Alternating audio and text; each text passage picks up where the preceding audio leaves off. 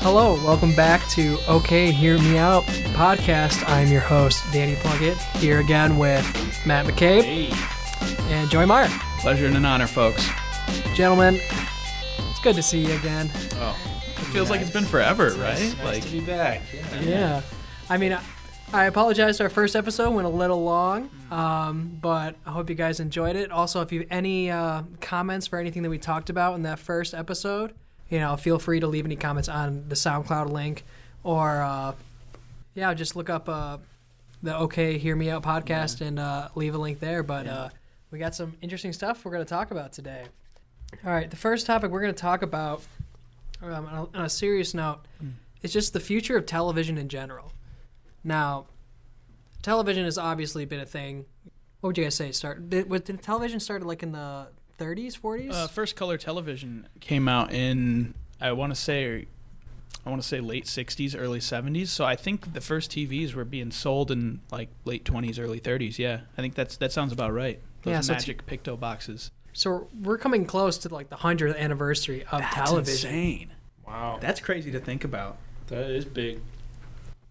They say the Roman Empire lasted close to 100 years. Ooh.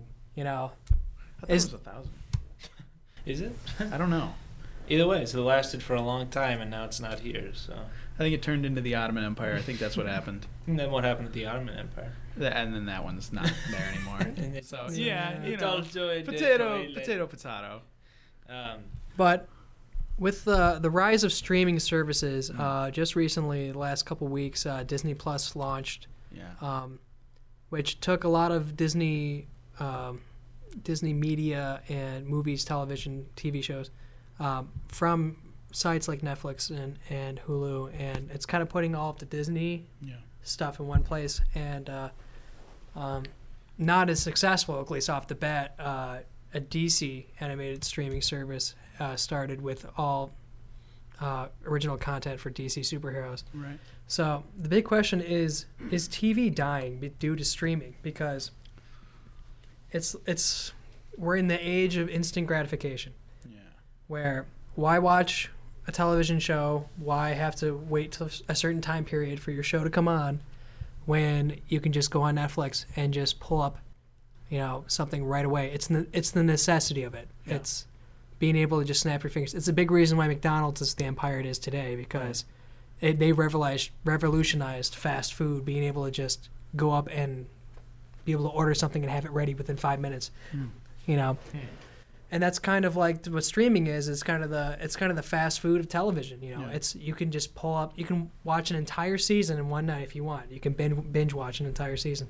So, and with Disney and DC, all these independent streaming services pop up. To me, I think the future of television is going to be all these original streaming services. Like, I wouldn't be surprised if you see a Discovery streaming service that has all of their shows on there. I would love that. You have like a History Channel, Cartoon Network, Nickelodeon, and maybe you can pay for like a combined package to get to access any of these streaming services. But like, to me, I think that's the future of television, because there's a lot less people today just watching cable television and a lot more people going to streaming services just because of that instant gratification. Something that comes to my mind first is one of the largest forms of what's the words I'm looking for? Makes the most money almost out of any form of entertainment is esports these days. Kind of like a monopoly in entertainment. Well, yeah, esports makes I couldn't give you a number, but it's a ridiculous amount of money every year from viewership. And I think that an important thing to remember about esports or Twitch streaming, which is huge. Millions of people are making their livelihood or more than a livelihood on Twitch regularly. I think the thing about these is that there's something about tuning into something at the same time everybody else is that you had to wait for to tune in. I think that there's something that's irreplaceable there from streaming. So, for example, Netflix, Hulu, Amazon, all of these things are streaming sites. You can binge them whenever you want.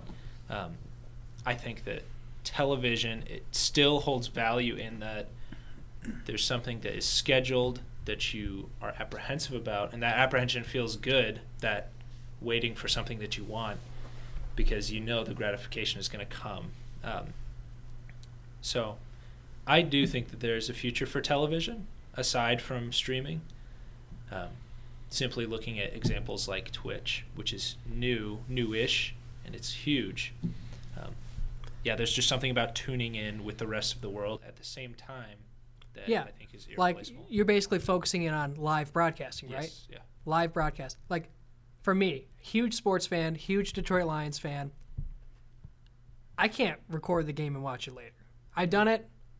I have to watch the game as it's happening. It's not the same. It's not the same. It's not. It's, you have to, because there's something about watching something unfold in real time that has that effect to it. But my devil's advocate for that is streaming services are now coming out with... NFL could very well just make their own streaming service. I mean, they already have. Oh, have they really? It's NFL Red Zone, which is... actually... It completely makes its money off of, showing you, not only showing you live games as they happen from an independent streaming service, but NFL Red Zone actually shows you all of the teams when they're within scoring range. So it's like, okay, so they take you to a team when they're within the red zone, which the red zone is 20 yards from the end zone. Yeah. And so it gets you the most action. Like, that's when they're going to score is when they're that close. Right. And they kind of make those kind of plays make and break a game when you're within the red zone, because it can mean the difference between a field goal or a touchdown, turnover, So they already have that, and NFL Network does stream their own games. But here's the thing: there's like streaming services like Hulu. A big campaign for Hulu right now is Hulu has live sports. Yeah. Hulu streams live sports, and also things like YouTube. YouTube does live streaming now. Instagram does live streaming. True. These social media has their own services. original TV shows now. Mm-hmm. Yeah. Even they're trying to become like one of the biggest uses for television before, the turn of the 21st century was, just giving you the news. Yeah. But nowadays, you can just get a notification on your phone. Bam, somebody famous has died. Bam, and a tragedy happened. Yeah. So it's instant gratification, which there are those times for live sports, and even Twitch is, you have all these live streams going on, but you get to choose which live streams are going on. Yeah. As and you can still watch like the recorded versions of live streams. Like can you do that? I think so. I'm actually, they have like on Twitch, after streams have ended, yeah. you can they archive it on the page, and you can go back and view it anytime you want. There will always be a need for live broadcasting, but what I'm arguing is that cable will be dead within the next 10 years. Oh, so cable. I'd have to agree with you, yeah. I think cable is slowly draining its lifeblood due to streaming. Which is really sad, because there is like stuff like public access television and stuff and all that. I think a streaming service needs to be made, or like a live service needs to be made that kind of, informs like the local stuff as well. Well, the magic of like comparing public access and local television to like the metamorphosis of visual media we've had, like our transition into an internet-based entertainment source, is that like people can kind of have their quote unquote public access or local content, but it can have a global reach while still being completely self-funded, and that's something that's awesome about the internet, and something that's also a little crazy about the internet is because when there's so many people competing to put out satisfying visual media, when everybody is flocking to the same source, it's going to become a lot more competitive and a lot less selective. And so, unless you're already well established as a source of, entertainment, like if you're not HBO, if you're not FX, or, one of those big companies, you're going to find it really, really hard to make a lasting impact. But it's nice because it lets everybody get their foot in the water. And like for me, when you think of the journey that we've had in terms of like viewing television shows and movies, and the switch from TV to, adding VHS and DVD and companies like Blockbuster and Redbox and like the kind of ideas that we've had, it's kind of come back to just being the same skeleton as what cable television was. It's a reincarnation. It's just kind of moved places, moved foundations. And there's a lot of good things and a lot of bad things about that, because I think people are used to the formula.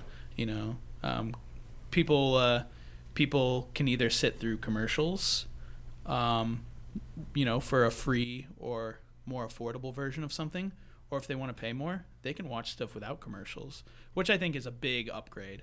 If you don't want commercials, you don't have to have them. But that goes into binge culture too, and the fact that like, if you really want to, all 8 seasons of The Office or whatever are going to be up on this streaming service, and you can watch 8 hours of it, and that's a thing that a lot of people actually do. Yeah, that's a thing people regularly do, and you can't help but ask yourself, like, how much should I really be doing this?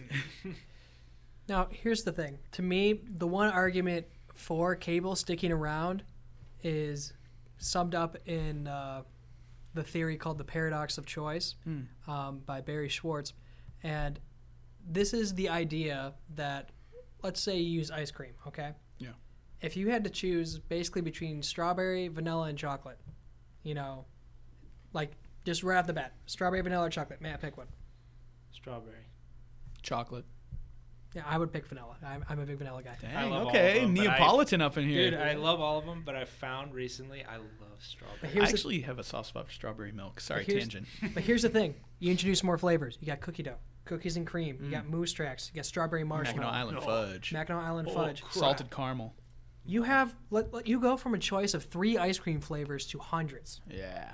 It's a lot harder to choose because everything's so specific. Yeah.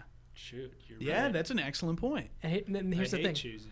It's tough because you're just like, oh, cookie dough sounds so good, but like, oh, like Superman, that sounds really good. Strawberry, should I go strawberry marshmallow, strawberry chocolate, strawberry mint? Some people turn on Netflix. They turn on Disney Plus. They look at all of these options, and I have to say this is a big thing. Like at parties, you turn it on. What are we gonna watch? It's a little too overstimulating. You got so many options. You're just like, I've been at parties. I've been at events where people have gone through Netflix they're trying to find something to watch. Yeah. And it's so funny because there's so much to watch, but again, there's nothing to choose. So a lot of people, like the cable, just being able to just flip through the channels, bam, something's on. And like, okay, I'm gonna start watching. Yeah. I bet there's a lot of shows and a lot of movies that have been watched more. Yeah. Just because they were on cable television, and people were just flipping through the channels, The right and they're like, time. and they just start watching it and they get interested in it. Yeah. So. That's a very good point. Yeah, I guess there's a certain itch that we want to scratch in having something presented to us that doesn't necessarily make us have to tear ourselves up with choice. Yeah. And something I'm not sure how prevalent this is, but I will say I feel like there's almost a bit of social pressure too that's added to the fact that when streaming services have certain things and they really take off, everyone's losing their minds about The Mandalorian, on Disney Plus. Awesome show. But people in the UK won't be able to access it till next year. And it's become a big fuss, and people are making fun of people, and they're like, haha, UK people don't have Disney Plus yet. And it's because, it's gotten past the point of people just enjoying things for the sake of enjoying things. And now it's people have to rub it in other people's faces that they can enjoy things, and there's you feel like I want to be able to watch that, or people have been saying this about it and I want to be a part of that. And that's okay. That's just socialization.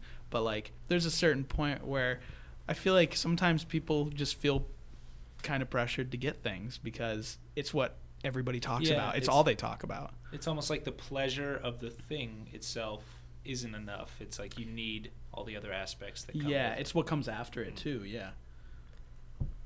So yeah, lot to think about, lot to ponder. I'm a huge fan of television. I actually am really interested in live news broadcasts. I think And there's definitely a place for news broadcasts. They probably be uploaded through the internet more than just having like news stations.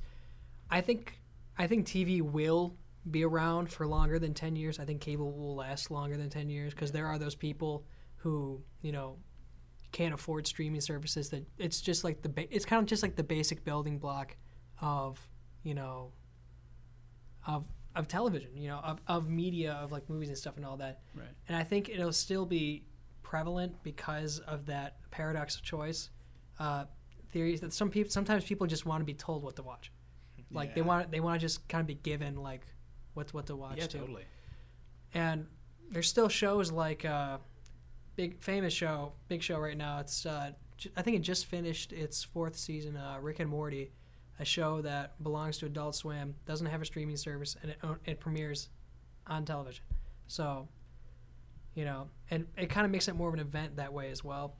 So, television might still be around, but I think its importance will get less and less as time goes on. Yeah. Yep. That's a good bow to wrap on it. Yeah, definitely some food for thought. So we're gonna go into our next segment. We're gonna get a little lighter, and there is a article that I found on Esquire.com. It is the top 10 best video game consoles of all time. Ooh, baby. Esquire, huh?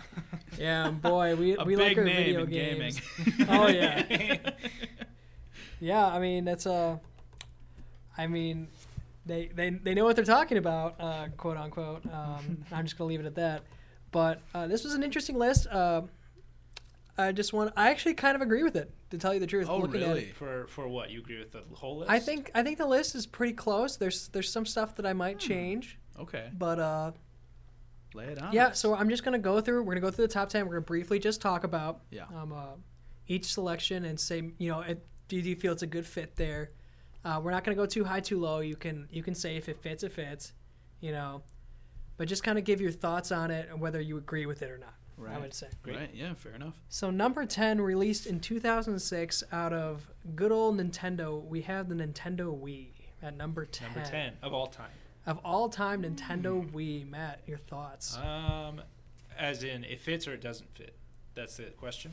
Whether you agree with it or not. Number 10. It's hard to say without seeing the scope of the entire 10 list, but I would say it seems like it does fit. I think that the Nintendo Wii was bold enough to try something, motion controls, which was a big gamble, but also a huge gimmick that worked. And I think that was important in history of gaming. And a lot of people don't know, it wasn't actually the first time Nintendo tried motion controls. Right. They did try the Virtual Boy, which turned out to be a commercial disaster for them. Power Glove. Yeah. Yeah. Oh, Power Glove too. Was that virtual? Like I motion control? I think the Power Glove might have been congruent with the Virtual Boy. Like you could use them together. Right. What's the Power Glove Nintendo? Yeah. Oh yeah. The Power Glove was a Nintendo because you would put the remote like right on the glove, couldn't you? I don't know. Let me check. But yeah. Such a cool freaking thing. It was the first time Nintendo introduced motion controls. Yeah, it was for Nintendo. Much better motion controls that actually worked, and it actually sparked retaliation from Xbox and PlayStation, both coming out with their own motion controls. Which flopped considerably. Yeah. Considerably. The Xbox to Kinect. Yep. Yeah. Oh man. Yeah. Sony, whatever the hell it's called. Right. Floaty orbs. Yeah. Yeah. The floaty gosh. orb sticks. Oh my gosh, those things were so weird. They were strange looking, to say the least. So Nintendo Wii at number 10. I agree with Matt. The Nintendo Wii, the original, was like the first very successful attempt at motion controls in a video gaming console, and they did a lot of really cool things. Like Wii Fit Sports is like one of the most popular selling games. Like it's a huge Nintendo title. People still use that. I would say that's an appropriate place for it. I think it deserves to be in the top 10 list of greatest consoles of all time. I've never owned one, never had a lot of experience playing, but love what they did. Yeah, I would agree. I think it definitely like set a precedent for motion controls. It was so unique. I think for its uniqueness alone and the way that it like inspired other consoles to try, kind of follow in its footsteps. I think it does deserve to be in the top 10, but the graphics were nothing to write home about. There wasn't a lot of, if it wasn't a game that was motion control, then it wasn't fun. I remember the fact that there being like Call of Duty games on the Wii. I would never buy a Call of Duty game on the Wii. It just seemed like almost like an out of country ripoff, like a Chinese ripoff of Call of Duty. Yeah. Yeah. So you go to your friend's house, like, hey, you want to play some Mario Kart? And they're like, no, let's play some Call of Duty on my Yeah. Wii. Play And you're Black like, Ops for the Wii. dude, let's have play an some Xbox Dark 360. Souls. You can actually chop at the monsters. You have the sword in your hand. Genius. No, I think the Wii's good when it stuck to what it was. When it was Yeah, controls that yeah. were centered around the motion controls. I think they were a lot of fun. Yeah, totally. All right, number 9. Number 9, we have a console I have never played. Oh. It's the Sega Genesis. The Sega Genesis released in 1989. I believe it is the last Sega console to this date. I don't think Sega made another console after the Sega Genesis because they just started making games after that. Iconic games, according to the list, Sonic the Hedgehog, Earthworm Jim, Golden Axe. And a lot of people will consider this console kind of captured the spirit of the 90s. Matt, what do you think? Number 9. Again, it's tough to say without seeing the rest, but it seems like it's fitting to be in the top 10. It spawned a lot of incredible series that hold a lot of sway in gaming. Mm-hmm. I mean, Earthworm Jim has died off, sadly, because Earthworm Jim is hilarious and awesome.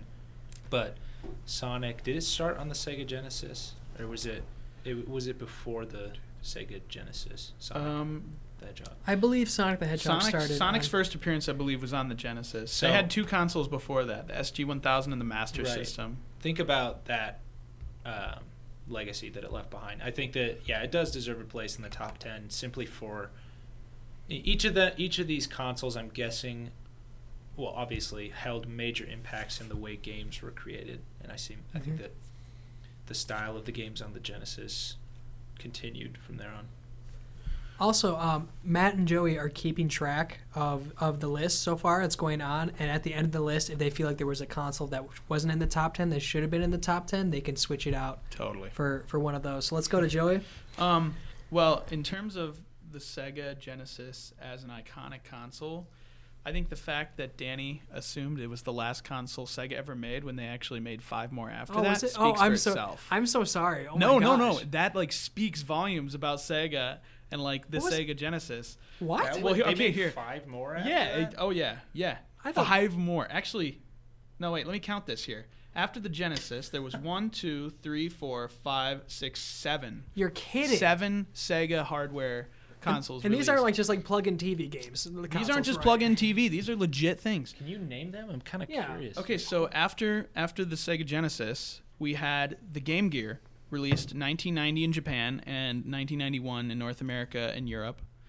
And then, that was discontinued 97. And then the Sega CD came out in 91 and 92, so pretty soon after that. After that was the Sega Pico, which came out in 93 in Japan and 94 in North America and the EU. That was kind of like what is it? What was that that reader, learn to reader? It was like kids' toy? Leapfrog. Yeah, it was very Leapfrog. similar to Leapfrog in its execution. Yeah. It was very colorfully Okay, designed. It had a stylus and stuff and a display, and you would put in little cartridges, and it was aimed at younger kids. Remember. I never knew the name. So I don't think anybody considers the Leapfrog a major console. No. I think the Sega Genesis was its last It was- mainstream console. Yeah. That was their last big gun that they had in it. Made for people of all ages. Right. So I'm gonna. Do you guys want me to keep reading this list or just say what the Genesis? You can just keep firing them off. Okay. So after the Pico, we had the 32X. Never heard of that guy. Okay. So it was actually an add-on for the Genesis with its own exclusive library. It added processing power and support for 32-bit games to the 16-bit Genesis. So it was an upgrade to the Genesis that came out a few years later. Sega Saturn 94, 95. Oh, okay. Dreamcast 98, 99. Yeah, I've heard of this. I guess That was their fifth and final major home console release. The one after that was a Japan only release, and it was actually a smaller follow up to the Sega Pico, and it's called the Advanced Pico Bina. Came out in 2005. In Japan, and they stopped making games after 2011, but it wasn't officially discontinued. So, I mean, it's still kind of in Sega limbo. We'll say that one's in Sega limbo. But getting back to Genesis, I never touched a Sega Genesis before in my life. Only touched one a couple times. I haven't been fortunate enough to experience it. But like Matt was saying before, there's a lot of cultural impact in the Genesis, and like I think it does capture a lot of what the 90s is about, and I think a lot of people who grew up in the 90s would say the same. I think, guys, I'm kind of ashamed that we failed that one there. Yeah, we dropped the ball. Yeah, I've never been that So that close to Sega, but to me, I think the Sega Genesis is definitely the most noteworthy to me. Of course, it's because it literally was. I thought like it was that the and last the one. Dreamcast. You know? Yeah, I did not know the Sega Saturn came after the Sega Genesis. That's dude. my fault. But You're good. yeah, no, I think it deserves a spot in the top 10. You know, I'll have to look at the rest of the list and we'll take a look. I'd say it deserves its spot. All right, at number 8, released in 2001, we have the Xbox. Ooh, the OG, the classic The Xbox. classic Xbox, released in 2001. the big boy. I mean, Halo. And let it be noted that the Xbox 360 is not on this list. Is it really? No. Wow. That's actually very Huh. surprising. Right, let me just double check. Yeah. Double check real quick. Yes, the Xbox 360 is not on this Wow. list. That's good to know. Yeah. So the original Xbox was chosen.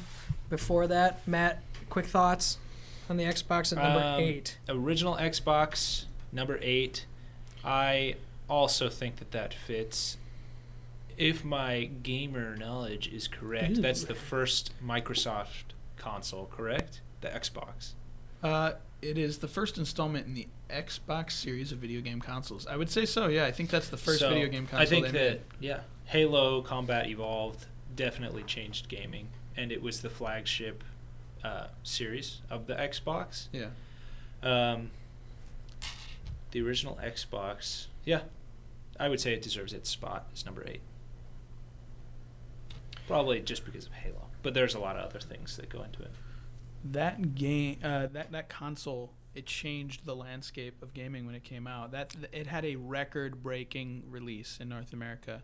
I mean, it was. Yeah, I'm actually surprised that isn't higher than number 8. I mean, dude, to put this into perspective, it was released into the gaming market officially November of 2001, specifically halfway through November of 2001, and by the end of 2001, so month and a half, they had already sold 1.5 million units. So that's nothing to sneeze at. I mean, especially at the month and a half. By the end of the year, they'd sold 1.5 million, and I mean, okay, yeah. The Xbox, I have quite a love for the Xbox family. I have a lot of experience with Xbox, a lot of fond memories of it. Growing up with my brothers, playing just games and shooting the crap, and so that's great and all. I will say that it definitely deserves a spot in the top 10. Might be a lot of my personal opinion speaking, but Microsoft also really hit it out of the ballpark with the original Xbox, and it made an impact that it definitely earned. I agree. I think the Xbox definitely should be higher than the Xbox 360, and that the Xbox 360 isn't on this list. I'm not sure if it's the red ring of death, dude. I think that's probably it. I think the Xbox 360, just because of how long it lasted, might belong on this list. But I think the Xbox actually might be higher. But we'll see as the list goes on. 360 just didn't seem to be anything spectacular. It's just an upgraded Xbox. Yeah. I mean, that's kind of a lot what we've been getting lately. Still anyway. got a lot of titles that were awesome. But totally. All right. So anyway, number 7, we have released in 1995 the original PlayStation. Oh, original PlayStation. The Sony PS1. Yeah. Released in 1995, a year in front of its competitor, the Nintendo 64 in 1996. sports famous games like Crash Bandicoot, Spyro the Dragon, Metal Gear Solid, and Final Fantasy VII, all taking place on the PlayStation. It is at number 7. Matt, quick thoughts. I think it should be closer to number 5, I think.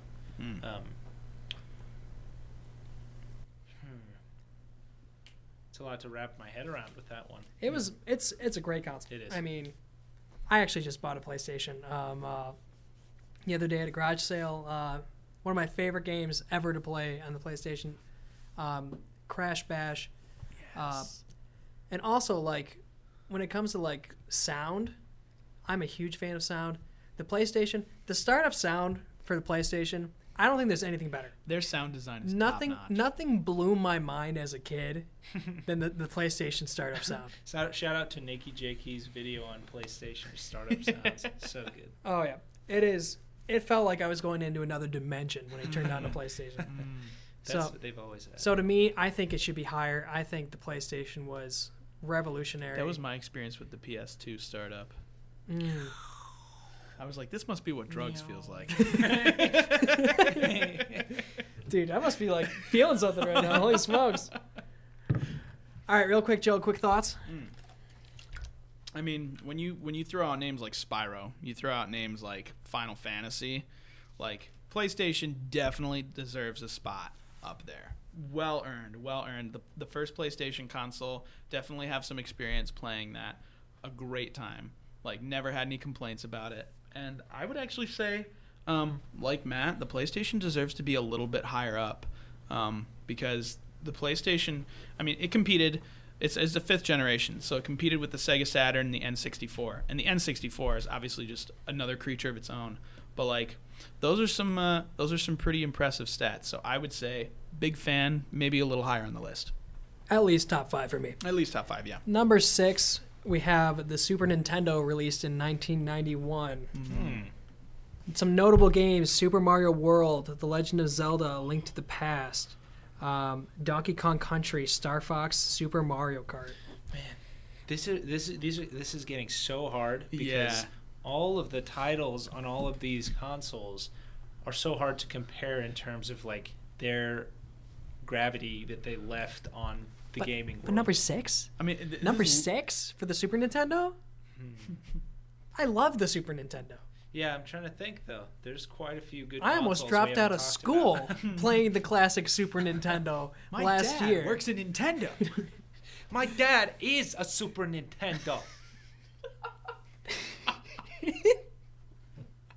It's very close to home, you know. Love you, Dad. Never owned a Super Nintendo. My friend had one. All I did was go to class, do homework, go back to my room, and play Super Metroid. Like Earthbound. I've never played Earthbound. It is. Earthbound is. Don't get me started on Earthbound. Okay. I knew that would get that reaction. Earthbound is a fun time. Everyone's like, "Oh, Undertale's so unique. Go play Earthbound." Okay. You love Undertale. I do love Undertale, but Undertale is Earthbound 4. It's just the brainchild. It's of Mother 4. Earthbound, yeah. That's what it is. Yeah. Yeah. So, I would say its spot is number 6. A little too low. Yeah, maybe one spot too low, but that's only because I know there's a lot of giants coming. I would have it in the top 5 in my Really? opinion. I think that there are 2 consoles out of the top 5 that should be in it. I mean, I'm a big old school guy, but absolutely, I think it deserves to be in the top 5. Joey, quick thoughts? My quick thoughts are, it's been few and far between the moments I've been able to interact with an actual Super Nintendo, but I've had plenty of experience with the history, plenty of experience with the games. I would say I'm pretty knowledgeable about the Super Nintendo regardless, and it's top 5 for me for sure. It just like on impact alone and just like the scale of what they brought to the table. Absolutely. Like you name off titles like that, man, it's hard to compete with that.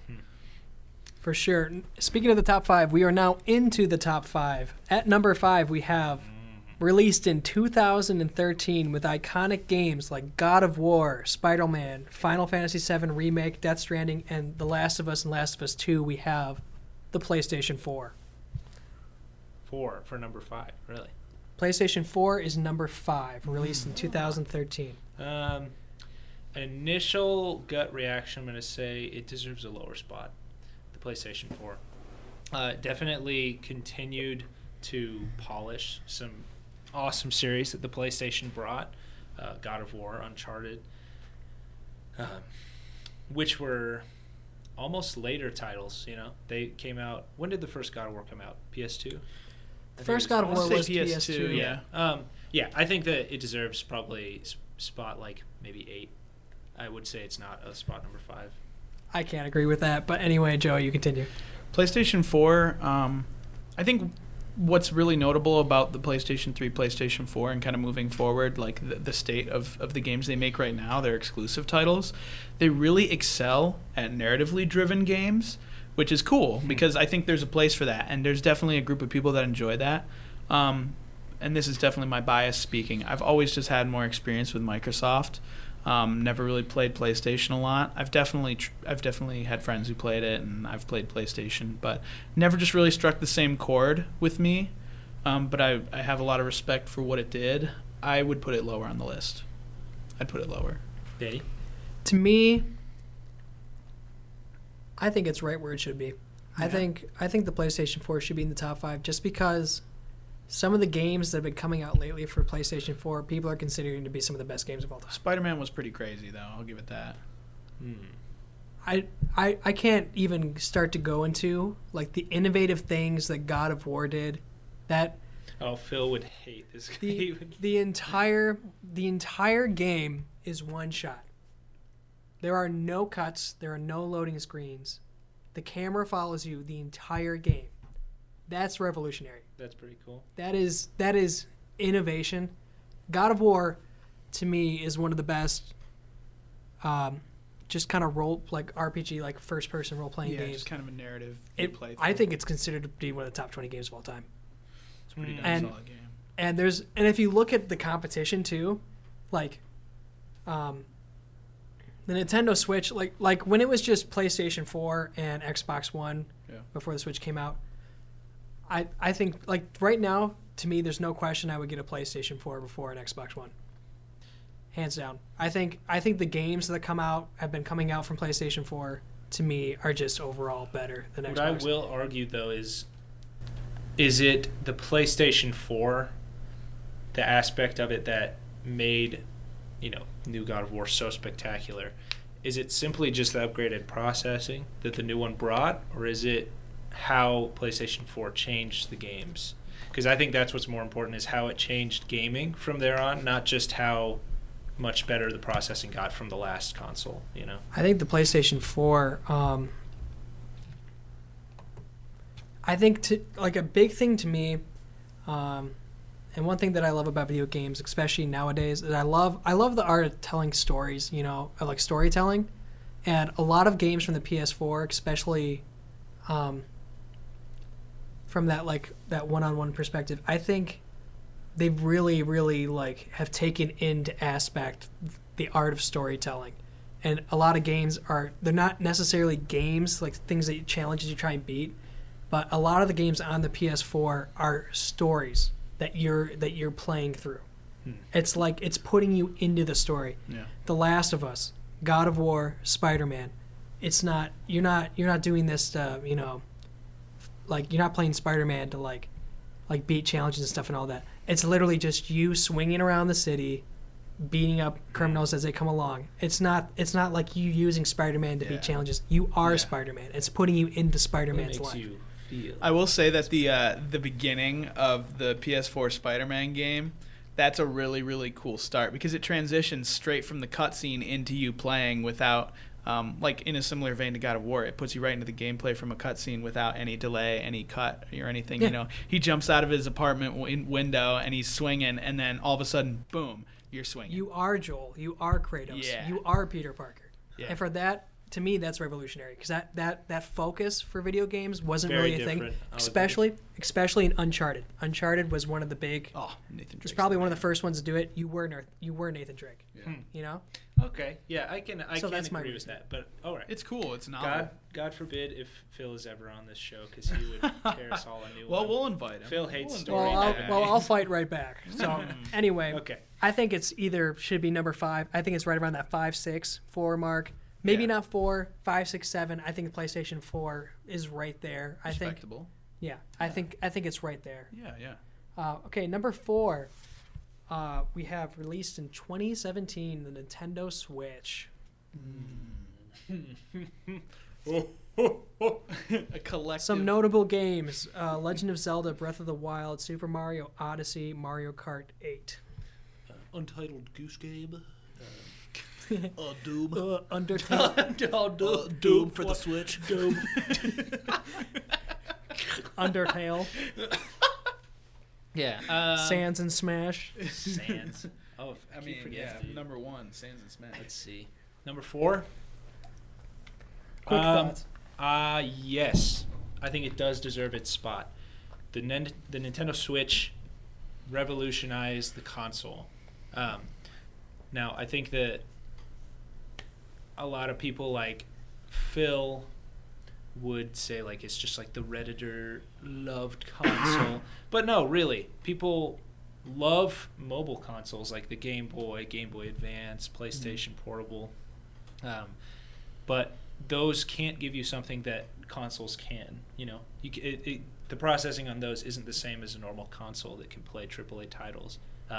And the fact that Nintendo had the gutso to like smash those together and made something that works really well, I think, is revolutionary in terms of gaming. So, I honestly, my opinion, Nintendo Switch should probably even be like a spot or two higher.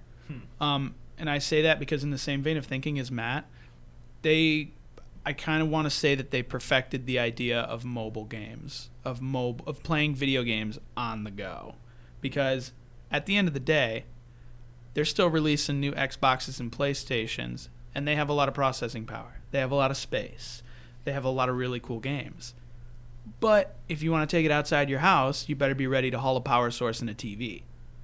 All I'm saying is you get games that are equal in quality to games that you can find on other consoles on a Switch, and you can literally take it wherever you want to. So that's huge.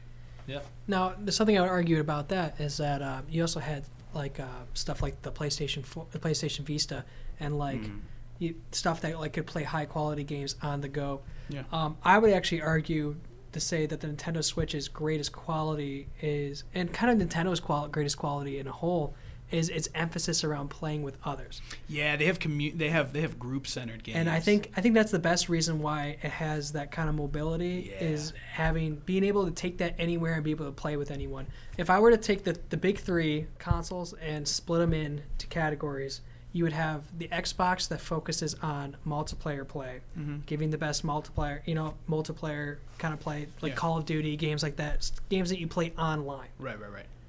That online multiplayer. Online community, yeah. PlayStation 4, I think to me focuses mostly on the art of storytelling, where their games are very first person, very story based, and center more about not really on that online play, multiplayer, but more of just like the individual experience that one gets in playing their games.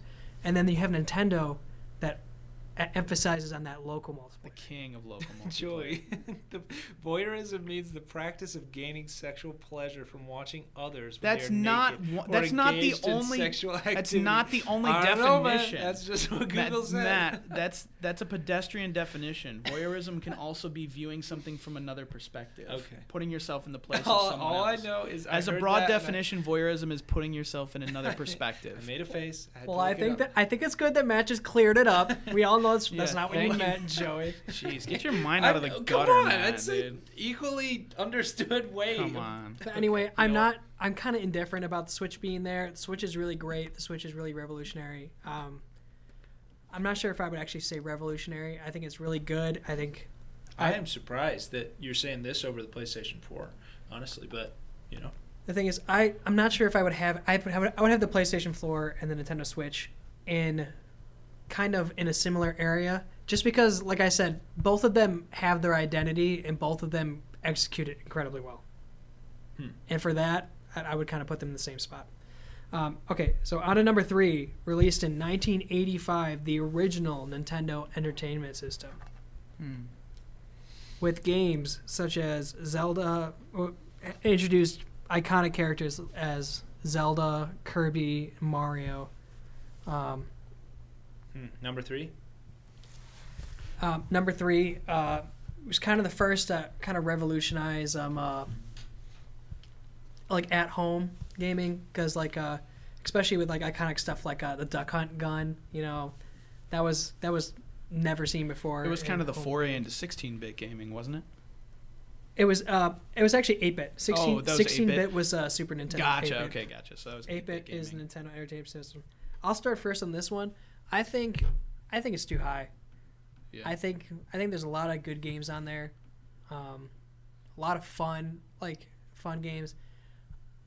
Some of the most innovative things in video gaming, especially from a music soundtrack standpoint. I'm a big music guy. I love writing music, writing soundtracks. The complexity of music, that songs that get stuck in your head with the sound chip in the NES is astounding. The way that composers had to work with that. And so there's a lot of, it's kind of one of those things where it's like less is more, where you have less to work with, like your genius shows more. There's a lot of music, especially example that comes off to mind for me is Kraid's theme from Metroid. You listen to that original theme, with that sound chip that they had to make a song that kind of encompassed the, you know, Atmosphere. the shady, dark area of Kraid's lair, you know, in Metroid. Just using that sound chip was iconic. I'm not sure if I put it in the top 5. I think it deserves to be in the top 10, though, however. But, yeah, that's my thoughts on it, Matt. Okay. I guess I keep thinking more of, like, what impact that console made on gaming. And gaming would not be what it is today without the NES. So I would say, yeah, its spot as number 3, I think, fits. I mean, you got to show it respect as a granddaddy of the modern video game. Certainly a lot that it did that was impressive for the time. Obviously, me being the youngin' I am, I've never really touched one of those before. But I've heard nothing but incredible things, and I think they wouldn't put that console so high up on the list if they didn't have a great reason for it. So I trust other people to make this decision more than me, and I'll have to agree with them and say it deserves a high spot up there. All right, we're going to move on to number 2, released in 2000, the PlayStation 2. Yes. I knew it. Some notable games are Grand Theft Auto, Kingdom Hearts, Time Splitters. So, Ratchet and Clank, Jak and Daxter, Sly Cooper. Yes, the Everything. Raccoonist, dude. Yes. Sonic Guitar Hero. Riders. Guitar Hero. Yes, right? Guitar Hero changed. Dance Dance Revolution, the special dance pad you could plug into the PS2. Had one of those. Loved it. They had a Mario version. Did they really? Yeah, it was so oh my much fun. gosh. Had all these Mario remixes. Anyways, I'll start this one off because I was going to be furious if this one was not on the top 10. This was going to be my one that I would put on. I think that the PlayStation 2 changed gaming in the sense that the amount of companies and startups that wanted to make their own games from the PlayStation 1 to the PlayStation 2 and, you know, other consoles of that time period, from that transitory period, the PlayStation 2, Phil, I've talked about this with Phil, and he's kind of hoping to, like, open my eyes to it because I used to just love the games on it.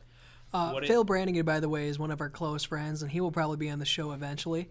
But just for a little background there, Phil Brannigan. Yeah, he Strong chin, stronger opinions. strong smell too. He has explained that, like, that console more than any other allowed people to make games and allowed individuals who weren't from these big companies to change what gaming meant to the world. Yeah, I think that it's just impactful. Yeah. I love the PS2. have a lot of great memories with the PS2. I mean, plenty of awesome titles on the PS2 that I really enjoy and have fond memories of. And kind of like what Matt was saying, a lot of those titles are not like huge titles. And that's kind of the magic of the PS2 is you could find a lot of really crazy things that you wouldn't expect to find for the PS2. And, you know, there was a lot of hits. There was a lot of misses, kind of a coin toss sometimes when it comes to games like that. But overall, the PS2 is massive. The PS2 is... I would say it deserves to be in my top 5. It's like I'm very indecisive about this. It's a tough choice. I'd say for sure it deserves to be in my top 5. I wouldn't say it's my number 2, but I'm obsessed with the PS2. I actually haven't had a ton of experience with the PS2, but the experience that I have had with it was amazing. Oh, dude! I think Battle for Volcano Island. No, dude. Okay, keep going. Sorry, I'll bring it up later. Okay, but. PlayStation 2, I don't know. Like, I'm looking at it like it. It seems insignificant, doesn't it? It's. But unless at the time, if I had a choice between an Xbox 360 or a PlayStation 2, or it was just Xbox was still out by the time PlayStation 2 was. Yeah, it was. I think PlayStation had a wide variety. I think just the games. The franchises that started on the PlayStation 2, even more than the PlayStation. Like, I take back what I said. I'm not sure if the PlayStation's in the top 5 thinking about PlayStation 2, just because some great franchises started on the PlayStation. And PlayStation being probably the best quality 3D console for its time, you know, I think it's really iconic. Definitely deserves to be in the top 10, but I think the PlayStation 2 definitely was made more of an impact than the PlayStation 1. So I think the PlayStation 2, I'm not sure if I'd have it in my top 5. It's kind of like the PS. I kind of put the PlayStation 2 and the PS4 in similar spots for me. I think both of them are just as impactful. But yeah, I think I've got no problems with the PlayStation 2. I don't know as much about it. I never had one growing up. I still have never had one, but every time I played the PlayStation 2, it was always a good time. So anyway, number 1, I think you guys all know what number 1 is. You want any guesses? 3, 2, 1. Nintendo 64! Released in 1996, the Nintendo 64 sporting games like Super Mario 64, The Legend of Zelda Ocarina of Time, The Legend of Zelda Majora's Mask, GoldenEye, Diddy Kart Racing, Conker's Bad Fur Day, Rare games, Rare Banjo-Kazooie. I love Banjo-Kazooie. It's Danny's baby. I love. Let me say it again. I love Banjo-Kazooie. Quality game. Definitely one of the top 20 games of all time, in my opinion. But that's just me. Matt, quick thoughts. Yeah, no, I as much as I love the PlayStation 2 and it had an impact on my childhood and gaming in history, nothing beats the Nintendo 64 in the jumps that it made.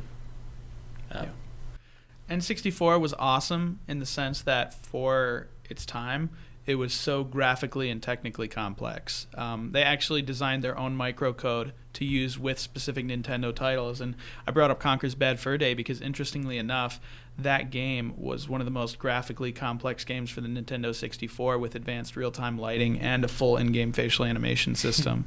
So, like, for the time, that was not something to sneeze at. And, I mean, you know, Super Smash Brothers came out, Nintendo 64. Mario Kart came out, Nintendo 64. You got games. Well, Mario Kart also came out. There was like there was Mario Kart before, but I mean, like, don't get me wrong. I think behind Mario Kart Double Dash, I think Mario Kart 64 is so good. Yeah, I still so think good. The memories. Still think the Double D is the king, but yeah, you can't. 64 is like on its heels. Matt does love his Double D. That I do. But yeah, the big thing about the N64, man, was that like 3D, 3 dimensions. You have games like Ocarina of Time, which was like, I mean, Super Mario 64 was the first real game that like took a stab at being completely 3-dimensional, you know, with all of these assets implemented, just using the most of the hardware, and it worked so well. so I will say, like, to put a nice little bow on it, Nintendo 64 is probably my all-time favorite console, and I completely agree with number one spot. I think it deserves to be there. See, now here's the thing. I think Nintendo 64, and kind of going back to the Switch, I think Nintendo is the best video game company as of right now. Actually, I'm not sure if I'd say the best. I think it's the most, like, Nintendo out of more so than any other companies making video game consoles has the greatest sense of identity. Like, Nintendo, they know who they are. Yeah. And I think nothing sums up Nintendo more than the Nintendo 64. Oh, it has so much character. Because here's the thing. This was a console that introduced 4 slots for controllers on the console. At the time, PlayStation 1, and not even PlayStation 2 when it was introduced, had 4 spots. It wasn't made for 4-player play. Nintendo 64 was. And here's the thing. Nintendo's never been a company that's focused on having the best graphics. Okay? PlayStation 1 came out a year before the Nintendo 64, and their PlayStation 1 actually had better, it kind of had better graphics and processing power. It could do more things than the Nintendo 64. Yeah. But the thing is that what makes Nintendo special is that they focus on the local multiplayer, and they focus not on how good the graphics are or how great the soundtrack is. They focus on playing games that are fun, and it's all built behind being fun. Yeah. So for that, I think the Nintendo 64, like, even more so, it's not more of the graphics to me in the Nintendo 64. It's the games. Mm-hmm. It's the games. Yeah.